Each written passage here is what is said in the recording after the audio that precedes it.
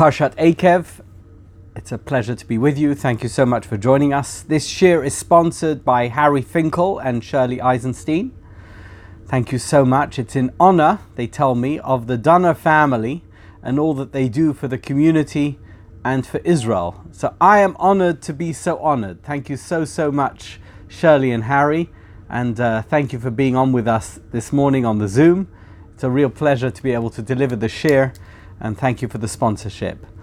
We're going to begin with the first pasuk in chapter 8 of Devarim in Deuteronomy. The first pasuk reads as follows. If you have a source sheet, you can print it out. Just some housekeeping here. If you're on the Zoom, Carly is posting the source sheet for you, so it's available for you to print out or to take a look at whilst I'm delivering the shir. Or if you're on my website, or if you're on SoundCloud, or if you're on YouTube, there is a link to click and you can download the PDF of the source sheet for this week's shir, and you can either print it off or use it as you're listening to the shir online. And of course, if you're watching this on YouTube, if you go to the lower right hand corner of the screen and with your mouse you can click on the picture of my face, forgive the way I look, and you'll be able to subscribe to my YouTube channel, which I'm pleased to say now has more than 500 subscribers at V'chein Yirbu, and let there be many more. And I'm delighted if you're already a subscriber, and I look forward to many more. The first pasuk in Devarim, Perek Ches, is as follows. Kol ha-mitzvah she'anochi mitzavcha hayom. So I'm just going to translate it in a very generic sense, because obviously the whole shir is about the first two words of that pasuk, Kol ha-mitzvah. But I'm going to translate it in the way that one would expect it to be translated, without going too deeply into it. Kol ha-mitzvah, all the mitzvahs shall be faithfully observed. So if you faithfully observe all the mitzvahs that I'm giving you today, Tishmur la'asais leman tichyun revisem uvosem virishtem es haaretz, so that you may thrive and increase and be able to possess the land, asher nishba Hashem la'avoseichem, which God promised by oath to your ancestors. The pasuk essentially seems to be telling us, it's Moshe Rabbeinu's words, but there it is, it's recorded in the Torah, that if you are going to observe all the mitzvahs, then you will merit the benefit of inheriting the land that was promised to you, and you will get it. It was promised by oath, by covenant to your ancestors, to your forefathers. Now you will receive it because you are observing all the mitzvahs. Okay? Kol ha-mitzvah she'anochi mitzavcha hayom tishmerun la'asais. Wonderful. There's a bit of a problem with that, because only a few psukim earlier, at the beginning of Parashat Eikev, it says Eikev tishmu'un. It talks about exactly the same thing. It says, if you listen to all the words of the Torah and observe all the mitzvahs, you will get all the benefits of doing so. Why say it again? But the much bigger problem with the words Kol ha-mitzvah is that they are written in the first person singular. Okay? So it's not first person, it's that's the rest of the pasuk. Asher anochi mitzavacha hayom, but here it's written in the singular. Kol ha-mitzvah is not plural. Plural would be kol ha-mitzvos, kol ha-mitzvot. But it doesn't say that. It says kol ha-mitzvah. If you observe all the mitzvah, or as I put in the translation here on your source sheet, you shall faithfully observe all the instruction, not with an S on the end, in the singular, all the instruction that I command you today. So the obvious question is, what mitzvah are we talking about? Or is this a misreading of the pasuk? So is the pasuk in fact referring to all the mitzvahs, or is it referring to a particular mitzvah? That is in fact the subject matter of this shir today. I am going to talk about this one phrase in the pasuk. I'm going to refer to it constantly because this is a puzzle that all the commentaries focus on, because they are so curious as to why it is that Moshe Rabbeinu would have used the words Kol HaMitzvah rather than kol ha-mitzvos. Let's first take a look at the second source on your source sheet, which is the Chizkuni. The Chizkuni, one of the classical commentaries on the Torah, says as follows: Kol ha-mitzvah aloi sachmoid koi. So, specifically, the mitzvah of loy sachmoid means that you shouldn't covet the gold of the idolatries. It's mentioned in Pasuk Chavhei of the previous chapter, of chapter Zayin in Devarim. And this is immediately following. So Moshe Rabbeinu is saying, if you are truly to inherit the land, and if you're going to be able to maintain it and sustain it as the people, as the nation who deserve the land, Kol ha-mitzvah shanochi mitzavcha hayom tishmerun lasos. Make sure that you observe this mitzvah in its totality. Which particular mitzvah? Well, obviously we're talking about the one that you just received, which is that you shouldn't covet the gold and wealth of the idolatry, of the paganism, of the pagan worship, the pagan temples, and the pagan gods of the land which you're about to take over by conquest. So, as far as the Chizkuni is concerned, well, first of all, it's clear that he's puzzled, as we were, by this reference to a single mitzvah as opposed to a number of mitzvahs. And his solution to the problem is very rational, that Moshe Rabbeinu is not referring, as we initially might have imagined, referring to all the mitzvahs in the Torah. No, it's actually a little bit misleading, it's ambiguous, but here you have it. It is a reference to the mitzvah that we just heard from Moshe Rabbeinu, namely the mitzvah of Lo Sachmoid. You should never covet the wealth of the non-God-believing religious worshippers of the nations that actually currently live in the land of Canaan. Rather, you need to establish a land that is the land of God, the land of Hashem, a land of a nation that believes in the Torah, that believes in the 630 mitzvahs. So this one mitzvah is crucial for you guys, says Moshe Rabbeinu. I'm not going to be in Eretz Yisrael. Let me tell you, the one crucial mitzvah that you need to observe is don't fall into the trap of being dazzled by the wealth and the riches of the pagan gods of the land that you are about to take over. Okay? So that, in and of itself, is a solution to the problem. And perhaps as a rationalist, you'll be satisfied with that. But there seems to be so much more in this pasuk, because it's a very dramatic pasuk. It's a very dramatic idea. Kol ha-mitzvah shanochi mitzavcha hayom tishmeru lasos leman tichyun, that you should live, uravisem, and thrive, uvasem virishtem es haaretz, and you come and you inherit the land. In other words, simply observing this mitzvah seems to be a little bit, I guess, exaggerated in terms of what one might expect in how Moshe Rabbeinu would refer to it. So while the Chizkuni offers us a rational solution, perhaps it doesn't quite satisfy our way of wanting to understand this pasuk. Let's move on from the Chizkuni to the Da'as Sekenim. So if you're looking at my source sheet, you'll see that I've included the Hebrew text, the original, but I've also included a translation which I've worked on, which we will work through now, which is in English, obviously. And if you want to work through the Hebrew, obviously that's possible for you. But let us read through the translation. The Da'as Sekenim Mibale Tosfos is of course the drush, the explanations of Torah from those great rabbis who were essentially focused on Talmud explanation. Who were the Tosafists? They were those who followed in Rashi's wake. They were the ones who developed Rashi's thematic treatment of Talmud and created cross-referencing in the Talmud so that we would understand Talmud literature in a better way. But they also wrote on the Torah.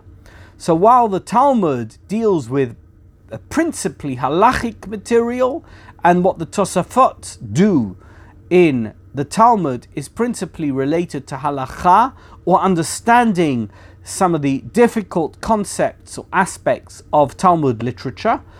They also wrote Perushim, they wrote explanations and commentaries on the Torah, and that is contained in the Das Zakenim Mibali HaTosafot. So that's what we're going to look at now. How did these medieval rabbis from France and Germany understand this particular pasuk in the Parsha, Kol HaMitzvah, which begins with this phrase which is so ambiguous and so difficult to understand on a basic level? Say the Baalei Tosafot as follows. The word kol, all, should not be translated as all, in other words, each and every, but rather as the whole commandment. The word all in English is ambiguous. All could mean everything, or could mean everything in one thing. So that's what the Baalei Tosafot suggest is the meaning of Kol HaMitzvah, the entire mitzvah. Once you have begun to fulfill a commandment, you must complete what you have undertaken. The rule has been spelled out specifically. The Baalei Tosafot quote a Yerushalmi, it's in Rosh Hashanah. The Yerushalmi in Rosh Hashanah says that when someone has commenced performing a commandment, performing a mitzvah, he is told to complete it.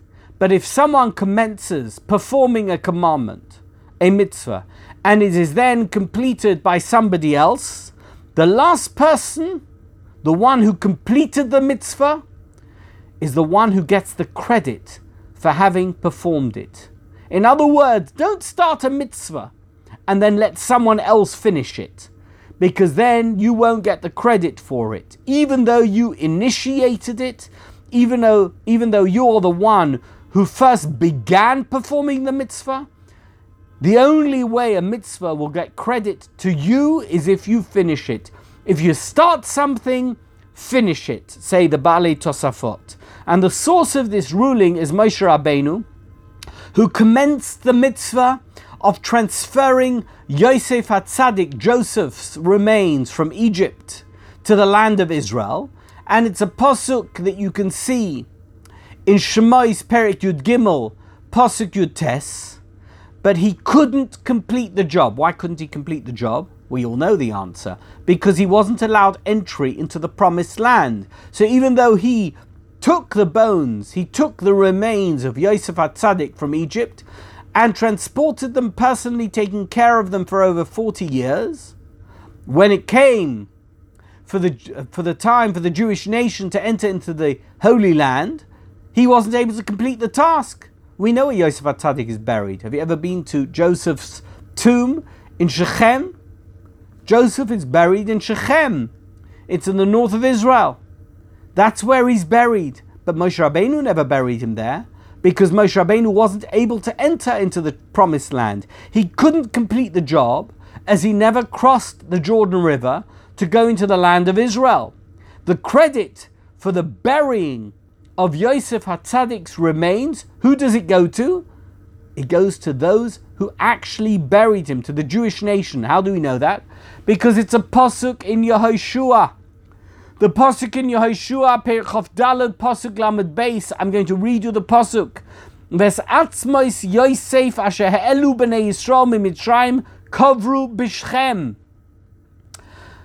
And the children of Israel buried Joseph's remains, which they had brought with them from Egypt, and they were interred in the city of Shechem. Unbelievable. Who was the one who personally took care of the bringing of Joseph's remains out of Egypt, disinterring him from wherever he had been buried in Egypt, and making sure that he accompanied the Jewish nation in the exodus from Egypt, and over 40 years in the wilderness? Moshe Rabbeinu. But his name isn't mentioned in this pasuk in Yehoshua. Atzmos Yosef asher ha'elu b'nei Yisrael miMitzrayim. They brought those bones. They brought those remains out of the land of Egypt, not Moshe Rabbeinu. It doesn't say Asher Ha'ela Moshe and Moses brought. It says the Bnei Yisrael brought them. Why? So the logic, the suggestion of the Baalei Tosfos is because Moshe Rabbeinu never completed the mitzvah. He never finished it. And his implication is Kol HaMitzvah. You start something, you need to finish it. And even though it wasn't Moshe Rabbeinu's fault that he couldn't bring Joseph's remains to Shechem, because ultimately he'd been prevented from entering into the promised land by God himself. Nevertheless, he couldn't be credited with the mitzvah unless he completed it. And he didn't complete it, therefore it says, Asher Ha'elu B'nai Yisrael, the Jewish nation brought the bones, the remains of Joseph, from the land of Egypt to the land of Israel and buried him in Shechem. Furthermore, say the Baalei Tosfos, and they quote Rav Yanai from a Gemara in Sotah Daf Yud Gimel. If someone commences a commandment but fails to complete it, and not necessarily by circumstances which are in his control, but they are beyond his control, he will wind up burying his wife and children. The consequences for a person who starts a mitzvah but doesn't finish it are dire. They are grave. And he adds that we know from this, that how do we know this? From Yehuda. Who is Yehuda? He was the son of Yaakov Avinu. What was the story with Yehuda? He was a very charismatic and very strong personality among the children of Yaakov Avinu. And we know in the story of Yosef, when Yosef was sold to the Ishmaelim and taken to Egypt, that Yehuda, Judah, took the leading role. And it says in the Pasuk is found in Bereshis Daf Lamed Zayin, Pasuk Chav Vav. The Pasuk says, Ma betza kinare yesachinu, Yehuda, the son of Yaakov Avinu, as they sat down to eat their meal, he said, what profit is there in killing our brother Joseph? But instead of saving Joseph, the brothers sat down to eat their meal and make the blessing over bread. And Yehuda said, in that situation, what did he say? To the Baalei Tosfos, he said, I feel that I can't make a bracha. My brother is languishing in a pit. And whatever our opinion may be about him and whether or not we believe that he is worthy of the death penalty, my brother's languishing in a pit. I'm trying to make a bracha. I'm trying to say, Hamotzi lechem min haaretz. It's not working. Why isn't it working? Because ma betza kinara yesachinu. How are we going to benefit from killing our brother? It doesn't make any sense. There's no necessity for it. We can deal with this matter in another way. And Yehuda said that they could not say blessings to God while planning to commit the murder of their brother. Rather, he said, let us sell him to the Yishmaelim, to the Ishmaelites. Let us sell him to passing traders. Let him disappear into Egypt. We'll never see him again. And that will resolve the problem without having to resort to murder, to fratricide. And it says that the brothers listened, but as it turned out, they didn't complete the mitzvah. What was the mitzvah at that stage? What should they have done? What was the opportunity that was available to them when they realized they can't make a bracha on lechem, on bread, because their brother is in danger of dying? What should they have done? They should have changed course. They should have done a 180-degree U-turn, and they should have taken their brother out of the pit and returned him to their father, and then they would not have been guilty of the grave crime of fratricide and of selling their brother into slavery. Can you imagine that? That was the opportunity that was open to them at that moment. Somebody who's about to commit a sin and doesn't commit it, you're the best Baal Tshuva possible. You did Tshuva. You were in the midst of doing a sin and you withdrew. How amazing would that have been? But it says in the Torah, the Torah says that they did sell Yosef into slavery and they didn't rise up to the situation. What happened to Yehuda as a result? He was the leader of the brothers. He was the one who had the opportunity to change course at that moment. Had he said to his brothers, come on guys, we're making a mistake, we must never kill our brother, he could have changed the situation for the positive, and yet he allowed for his brother to be sold into slavery. He abandoned the opportunity of completing the mitzvah. He began it by saying, Ma betza ki narages achinu. He began the mitzvah, but he didn't complete it. What happened to him? The pasuk says, and this is the pasuk in the next chapter. It's chapter Lamed Ches, pasuk Yud Beis, V'Tomas bas Shua Eshes Yehuda. You know what happened to him? His wife died. Bas Shua died. Not only did Bas Shua die, and Einon also died, said the Baalei Tosfos. Do you know what could happen if you begin a mitzvah and don't complete it? You're endangering the life of your immediate family, of your loved ones. When a person begins a mitzvah, they must complete it. And this is what Moshe Rabbeinu meant when he said, Kol ha-mitzvah. He said to the Jewish nation, Kol ha-mitzvah, say the Baalei Tosfos, Kol ha-mitzvah asher anochi mitzavcha hayom.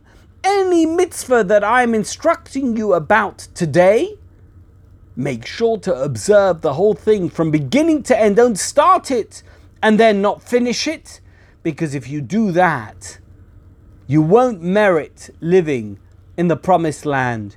You won't merit all the benefits of being the descendants of Abraham, Yitzchak and Yaakov. You will have begun something special but not have completed it. And that is a grave error on your part. Kol ha-mitzvah. That's the Baalei Tosfos interpretation of that phrase. Now we're going to look at the Orach Chaim. It is the number 4 on your source sheet. And we're going to read the Orach Chaim in the English translation of the Hebrew that I put together, and it's on the source sheet.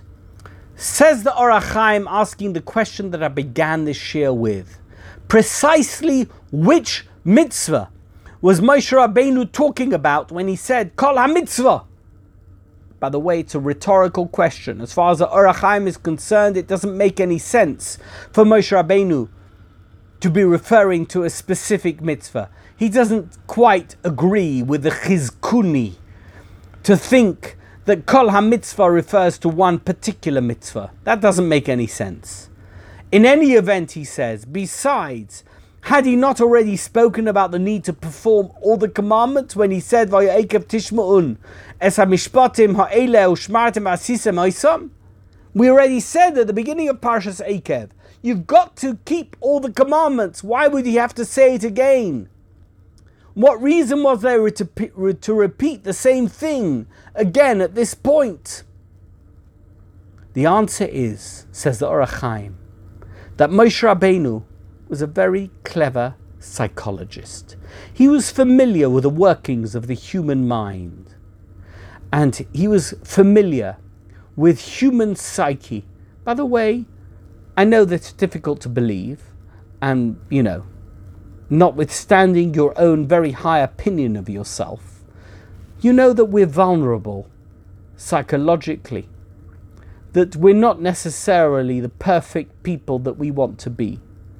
Moshe Rabbeinu, being the leader of the Jewish nation for 40 years, was very familiar with all the weaknesses and all the vulnerabilities and all the challenges of the Jewish nation, both collectively and individually.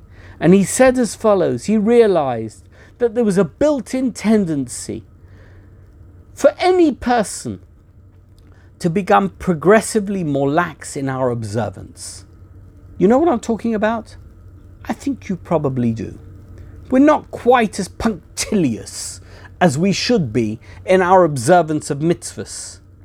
And that being the case, and particularly if we have performed the mitzvahs meticulously and chosen to perform as a base, on the basis of our experience, one or two mitzvahs. We like one or two mitzvahs more than others. For example, there are some people who love studying Torah, but they don't particularly enjoy being nice to people. They're not very friendly or very sociable. They are people who find themselves challenged by social situations. They are misanthropic. They don't particularly take to social situations and may even not consider the feelings or the needs of others when it comes to the mitzvahs that they should be observing. And whether it is Lashon Hara, or whether it is even the graver sins of Geneva or Gezela, being dishonest in business, not taking care of others when it comes to a business or financial situation. What do you want from me? I'm a very great Jew. I've never broken Shabbos. I am a Shabbos observant Jew. You've chosen Shabbos, but by choosing Shabbos, you have abandoned another mitzvah. You've abandoned the mitzvahs that refer to or relate to Bein Adam leChaverei. You're not so concerned with how you treat others, but you're very concerned about the ritual mitzvahs. Or you could be somebody on the other end of the spectrum. I am extremely conscious socially. My social activism couldn't be better, but I haven't got so much patience for keeping kosher. I haven't got so much patience for observing Shabbos. I'm not so makpid on all the mitzvahs of Bein Adam leMakom. I'm busier. I'm far more concerned with the mitzvahs of Bein Adam leChaverei. Says the Orach Chaim, you are being selective in the mitzvahs that you observe. You think that by observing one mitzvah, you no longer need to be concerned with observing another mitzvah.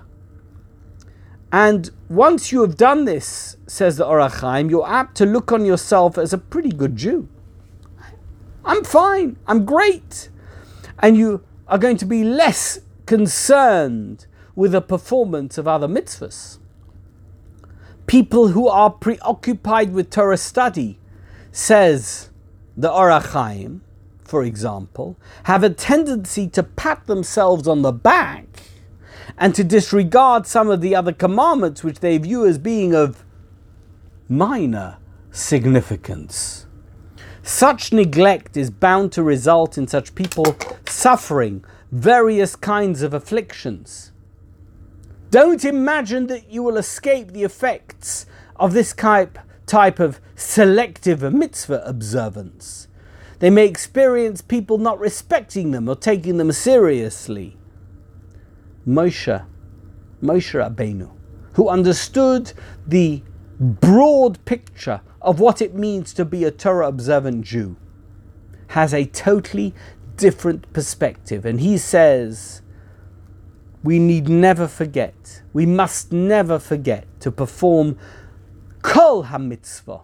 Every single mitzvah, each and every mitzvah is important. It's mentioned in the individual, in the sense of being an individual mitzvah as opposed to a collection of mitzvahs, because you need to know that each and every individual mitzvah is important.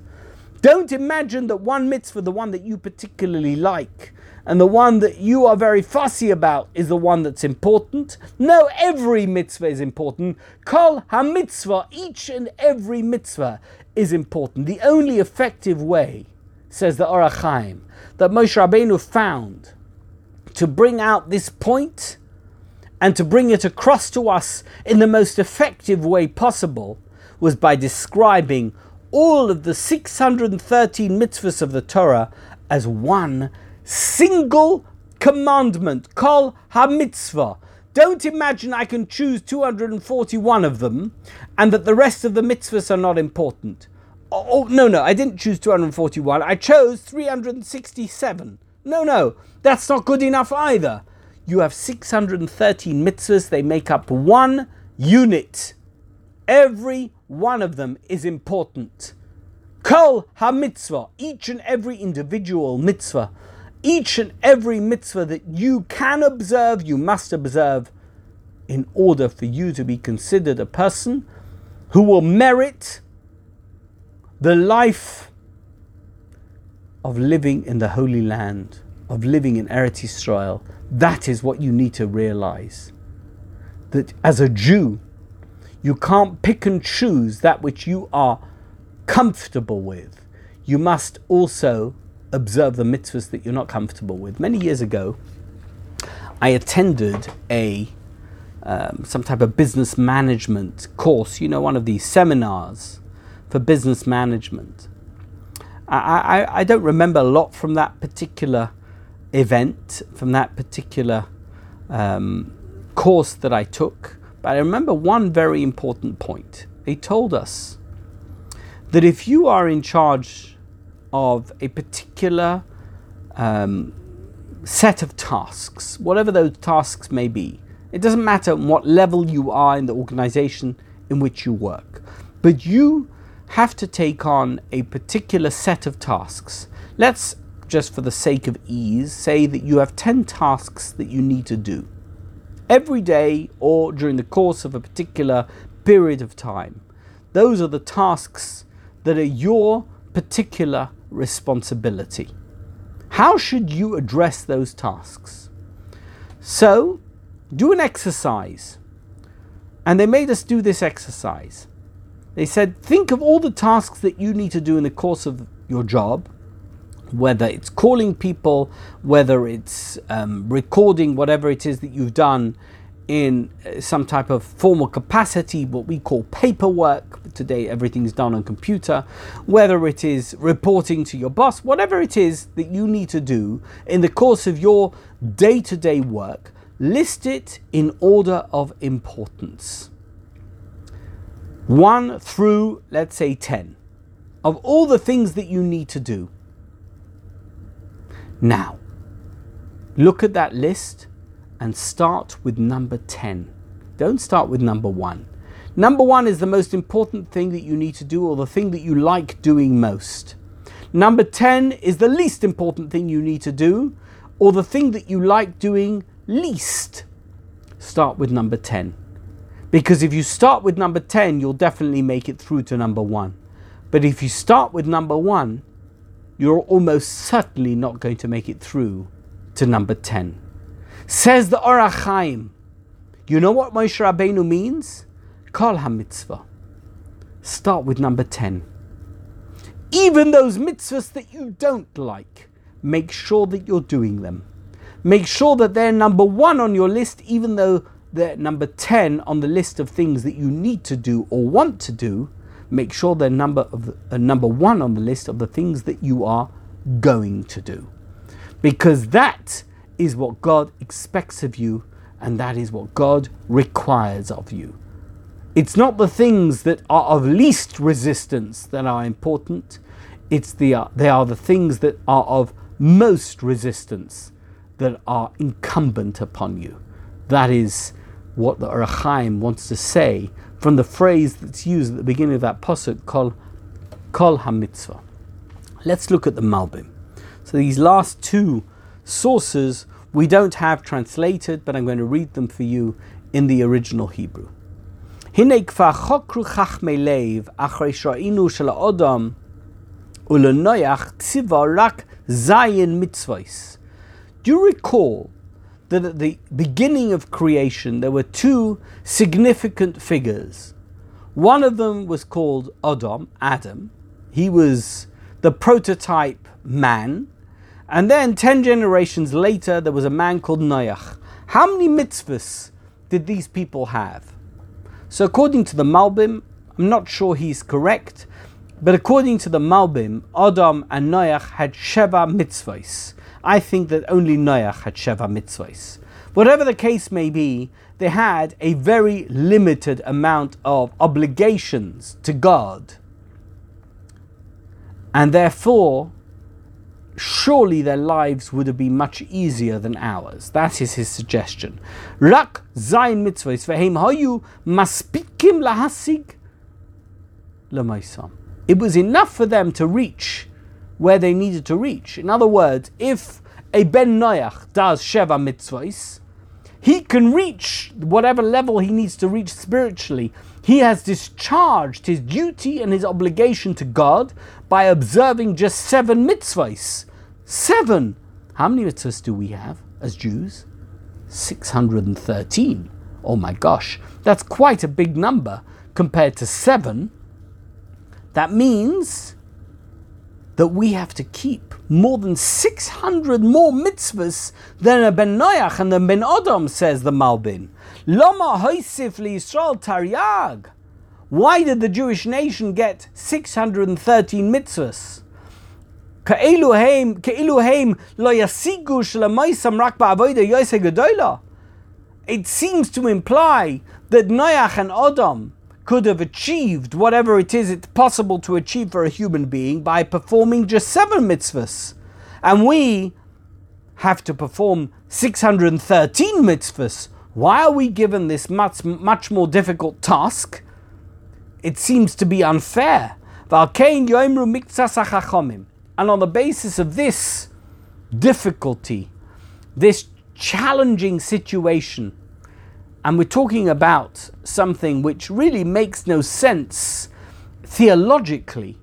If it's possible for Noach to be a good person and what God wants from humanity by observing 7 mitzvahs, why would God have wanted us to keep 613? That's a very challenging theological question.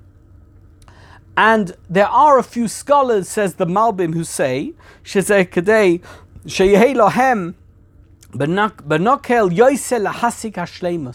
that it should be easier.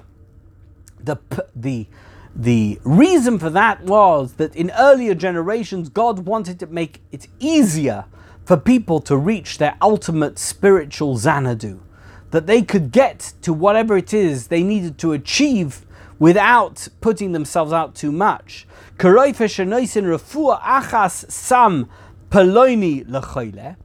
example, you go to a doctor, says the Malbim, and he says, I can give you a medicine that's going to cure your sickness. And he gives him that medicine. That's it. That's all he needs to take. You need to take penicillin. That in and of itself is going to cure your sickness. But when it comes to a situation that you go for a second opinion, the second doctor says, Kach samploni, oi samploni, says shezeh hasheni, hakel yoser she'im lo yimotze, samarishon yimotze, yeser hasamim. The point is that there's multiple options for you if you're suffering from this particular difficulty, this sickness. If the first medicine doesn't work, the first solution, the medical solution, is not appropriate, don't worry, we've got another one. We've got number 2, we've got number 3, we've got number 4. For the Bnei Noach and for Adam, they only had one solution. Sheva mitzvahs Bnei Noach. But for the Jewish nation, we are given multiple solutions. We are given 613 mitzvahs. The implication being that if one mitzvah doesn't work for us and doesn't elevate us spiritually, no problem. We have so many others which could work for us and which could elevate us spiritually. And that is a gift that was given to us by God. We were given many more mitzvahs so that we should achieve our greatest spiritual potential.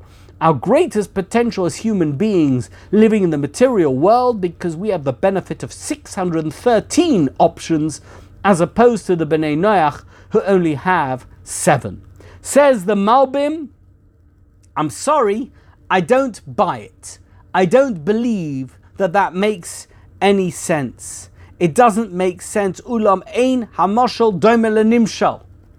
The mashal of the doctors with one medical solution or many doesn't quite fit in. The analogy doesn't work. Ki lo ama Hashem aseh mitzvah ploni oi ploni. God never said do this mitzvah or do that mitzvah. He didn't give us many opportunities that we can select from, that we have a choice of doing either one or the other. Rak tziva lasos kulam. He gave us a set of mitzvahs, 630, and we have to do all of them. We have to be able to do every single one of them. Ve'im kain, hichbid aleim hasogas hashleimus.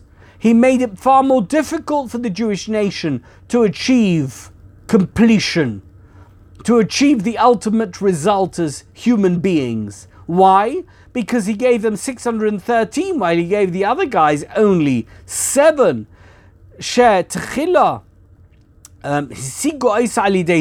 Initially, we might have been able to achieve that ultimate status, that ultimate situation in terms of spiritual humanity just by doing 7 mitzvahs.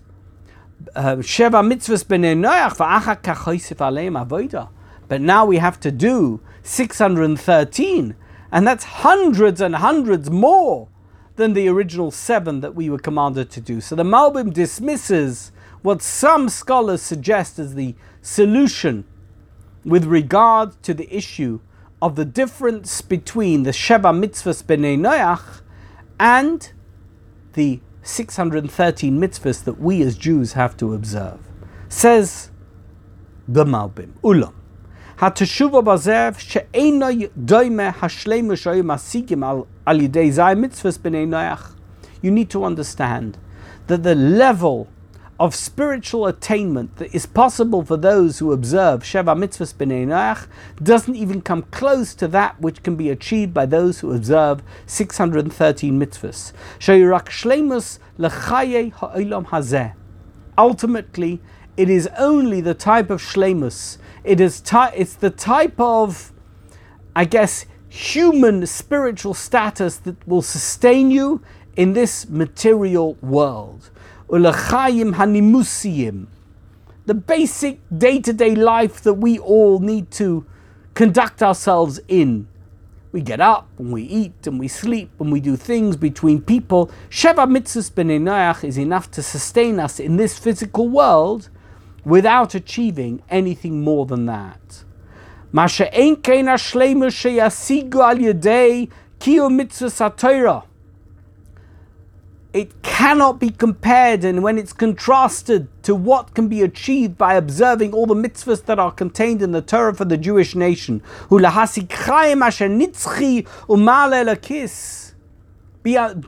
aware that what you are achieving by performing the mitzvahs of Hashem is that you elevate yourself into a status of eternal life. Something which is far beyond your own material existence. Something which is much greater than the sum of your physical parts. You are observing 613 mitzvahs. You have elevated yourself far above who you are as a human being. וגם בזה היה חילוק בין Eretz Yisrael or בין חוץ לארץ. And in and of itself, that has a differentiation between whether you are a Jew living in Eretz Yisrael or a Jew who lives outside of Eretz Yisrael. Oh my gosh, Eretz Yisrael offers you far greater opportunities to achieve the highest level of what you can be as a human being. Because in Eretz Yisrael, you are obligated in all the mitzvahs that need to be done in the promised land. You have to understand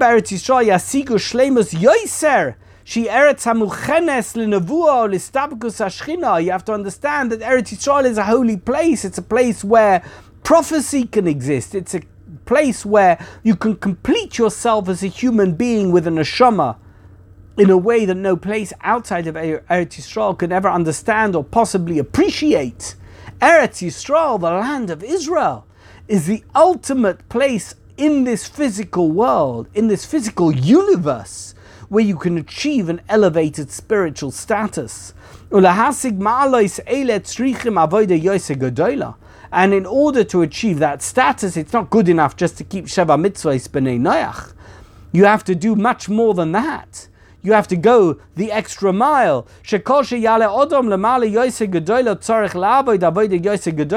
We know, no pain, no gain. That when you want to achieve great things, you have to work much harder. If you want to be an overachiever, you have to be an overworker. Because in order to be what you need and what you want to be as a spiritual individual, you're going to have to work much harder to get to that level. That is what Eretz Yisrael can do, and that is what 613 mitzvahs can do. Omar. And that's why Moshe Rabbeinu says, Kol ha-mitzvah asher anochi mitzavach hayom tishmur lasos.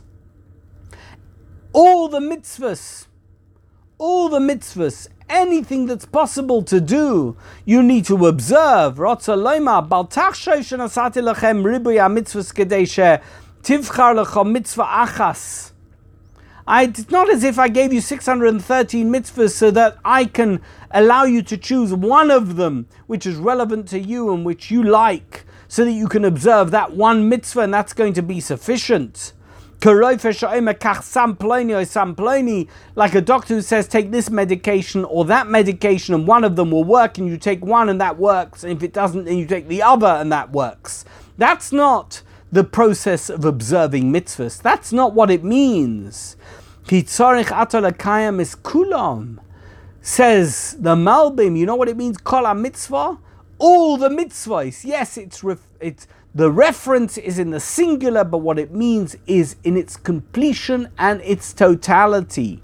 V'alkein omar shem sham mitzvah. And in fact, that is the reason why it uses the singular form of the word mitzvah, beloshen yochid shekol ha-mitzvahs he misachtim ke'ilu haya mitzvah achas, because every single mitzvah is considered part and parcel of one commandment. Even though we have the number 613, ultimately, do you know how many mitzvahs there are? There's one mitzvah.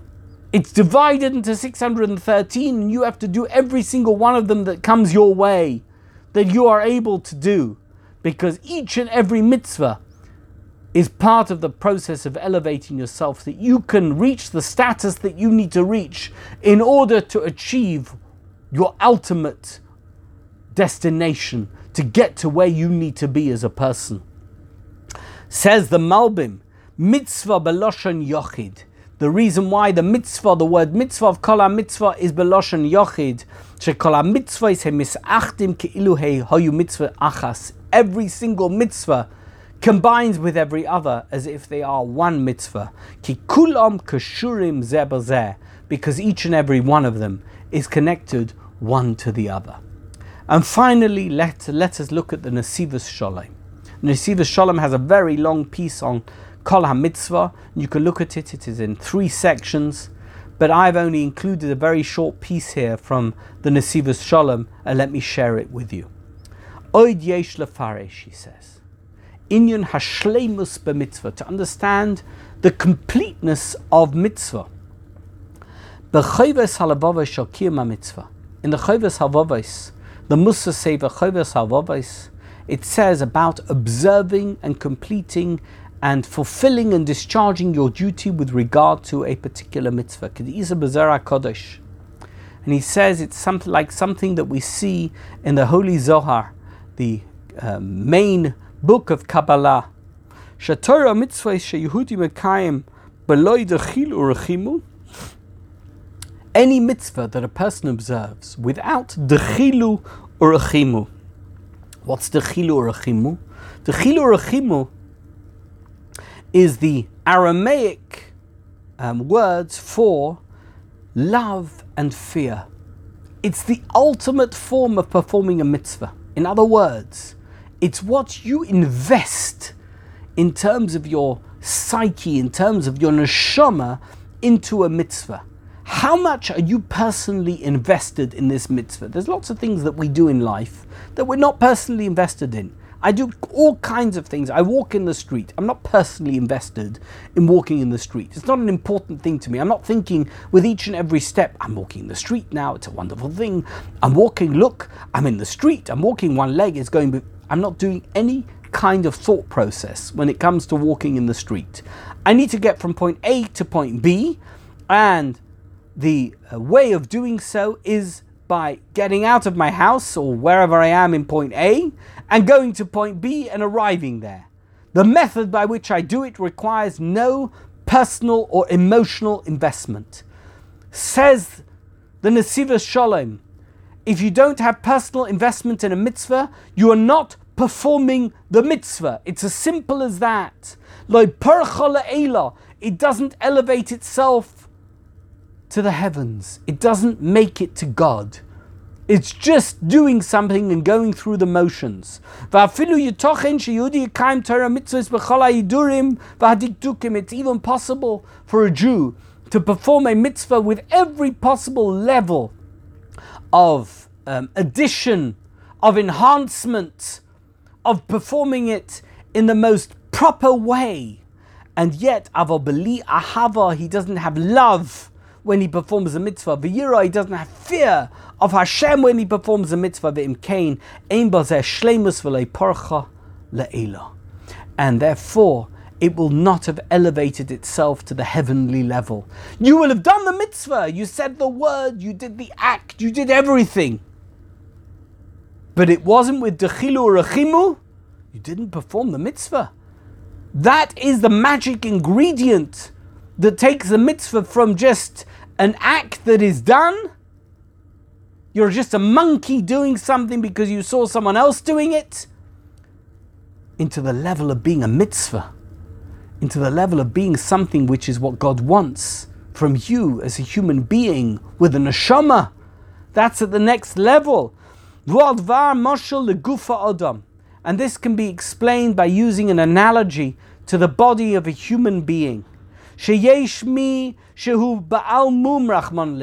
are those who have all kinds of wounds or physical difficulties, deformities, problems, illnesses, sicknesses that afflict them and that handicap them. There are sicknesses which are life-threatening. And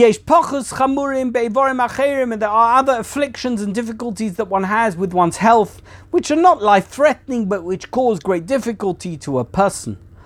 Hagorua Mikoil Humum Sichli. Do you know what the most grave possible affliction is that a human being can have? It's an affliction of the brain, of the mind. It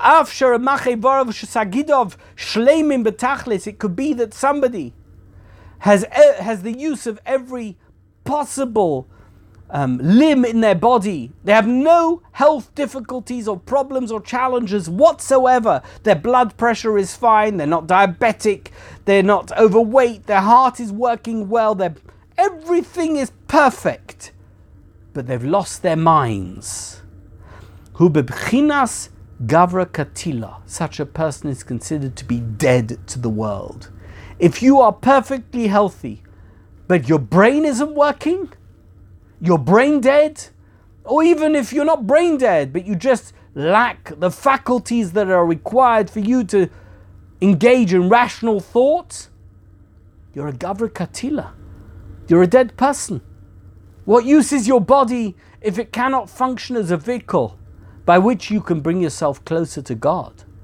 Kach gam b'mitzvahs, and so too it is with mitzvahs in and of themselves. Mitzvahs also are considered to be like a guf. It's the things that you do in the mitzvah that make the mitzvah. I sat in a sukkah. I ate matzah. I did the things that I need to do. I observed Shabbos. I'm a very, very fine person. I never ate non-kosher food. I'm very kind to everybody.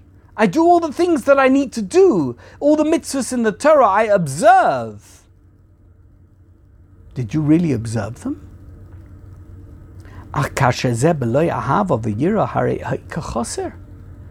If it lacks in the mitzvah, if the mitzvah is lacking in love of Hashem and fear of God, if you don't understand that the fact that you are a human being on this planet, in this universe, is because you are a servant of God who is obligated to do that which God requires and desires of you, and you do the mitzvah, Ashuk Lulav. What are you talking about? I went to shul, I had a beautiful esrog. You want to see my esrog? It's the best esrog I've ever had. Ashuk Lulav. Did you have dechilu or rechimu? Did you have ahava and yira? Did you acknowledge God in the performance of that mitzvah? What's the mitzvah worth if you didn't? What possible value could there be in the mitzvah if it wasn't adorned with dechilu or rechimu? Ha'ikar chaser, says the Nesivos Shalom. V'af im mekayim ha-mitzvah b'cholai durim lo parcha le'ela. Even if I perform the mitzvah with every level of hidur, with every possible adornment, it's the nicest esrog. You can't imagine, it's the most beautiful esrog. I paid hundreds of dollars for this esrog. Nothing. It's worth nothing if it wasn't with ahavon, it wasn't with yira, if it wasn't l'shem shamayim.